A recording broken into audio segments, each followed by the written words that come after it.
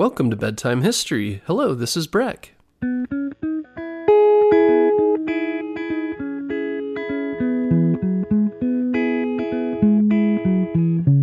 Guess what, parents? Bedtime History is now available on Storybutton. Storybutton is the easiest way to listen to our show without using screen devices like your phone or a tablet. Storybutton is like a radio that's built for easy listening to your favorite kids' podcasts like ours. And the best part is there's no subscriptions or fees to access the content. This week, save $10 and get free shipping when you go to storybutton.com/bedtime history. That's storybutton.com/bedtime history. If you look around your house, and it's like mine, you'll probably notice a very common item. Jars are made out of it, some cups and bowls are made out of it, and maybe a few decorations on your shelves. This is what windows are made out of, and the screens on tablets and phones. Can you guess what it is? If you said glass, you are correct. Many household items are made from glass. In fact, the jar that I was just drinking from is made from glass. Sometimes materials like glass are just taken for granted. That means we have them, but we don't really understand how they are made or the history behind them, so we don't really think much about them.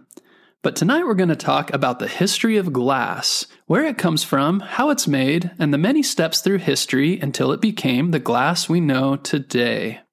So to my surprise, I found out glass has been around for a very long time. It's funny because I thought it was a more recent invention, but the earliest known man-made glass is from about 3500 BC, which is about 5,500 years ago. Crazy, right?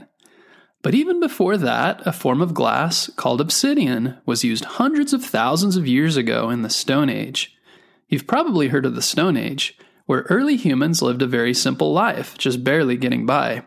It was a hard life. Metals weren't even invented yet, and so basic stones were used as tools. Obsidian was one of those tools. It's a black, glossy rock that is formed from the lava of volcanoes. Stone Age humans used it to cut meat, to eat, and animal skins for clothes and shelter. It was very sharp, so it was a very popular rock to own. But obsidian was very different from later glass, because humans didn't create it. They just found it lying around volcanoes. So later, around 3500 BC, in ancient Egypt and Mesopotamia, humans learned to make the first glass. Most of the early glass was not clear like the glass you know today, and usually they just used it for jewelry, like the beads and necklaces. But later they found ways to shape it into bowls, and it continued to be very valuable because very few people knew how to make glass objects. Over the years, glass makers became very skilled at their craft, and by the time of the Roman Empire, they found ways to make it more clear and transparent. Archaeologists have found many glass objects around the world that date back to Roman times, proving that they were getting very good at glass making. The Romans also became skilled at carving or etching in the glass, and it was traded all across the Roman Empire. By medieval times, glass makers became so good that they were able to create windows of glass and use them to decorate the windows of many churches and cathedrals. A cathedral is a very big church. Often these glass windows were red and blue and green and yellow and many different colors, which is called stained glass. When the light hits these colored windows, it produces a very beautiful effect. Next, during Renaissance times, one of the best-known places for glass making was Murano, Venice, in what is now known as Italy. Venice is a city literally built on the water on stilts. Can you believe that? Venice even has a huge cathedral or church built on top of the water. And people use boats to travel around the city and bridges over the water to connect the neighborhoods. It's an amazing place if you ever get the chance to visit. So the glassmakers of Venice were very good at their work. But glassmaking requires hot furnaces, so it often started fires. So the city leaders had the idea to move all of the glassmaking to the island of Murano, off the coast of Venice. This way, if there was a fire, it wouldn't burn down the rest of the city. Good idea, right? The first glassmakers of Murano became famous for their beautiful glass beads and mirrors. Unlike earlier glass, their glass was very clear, similar to the glass you see today.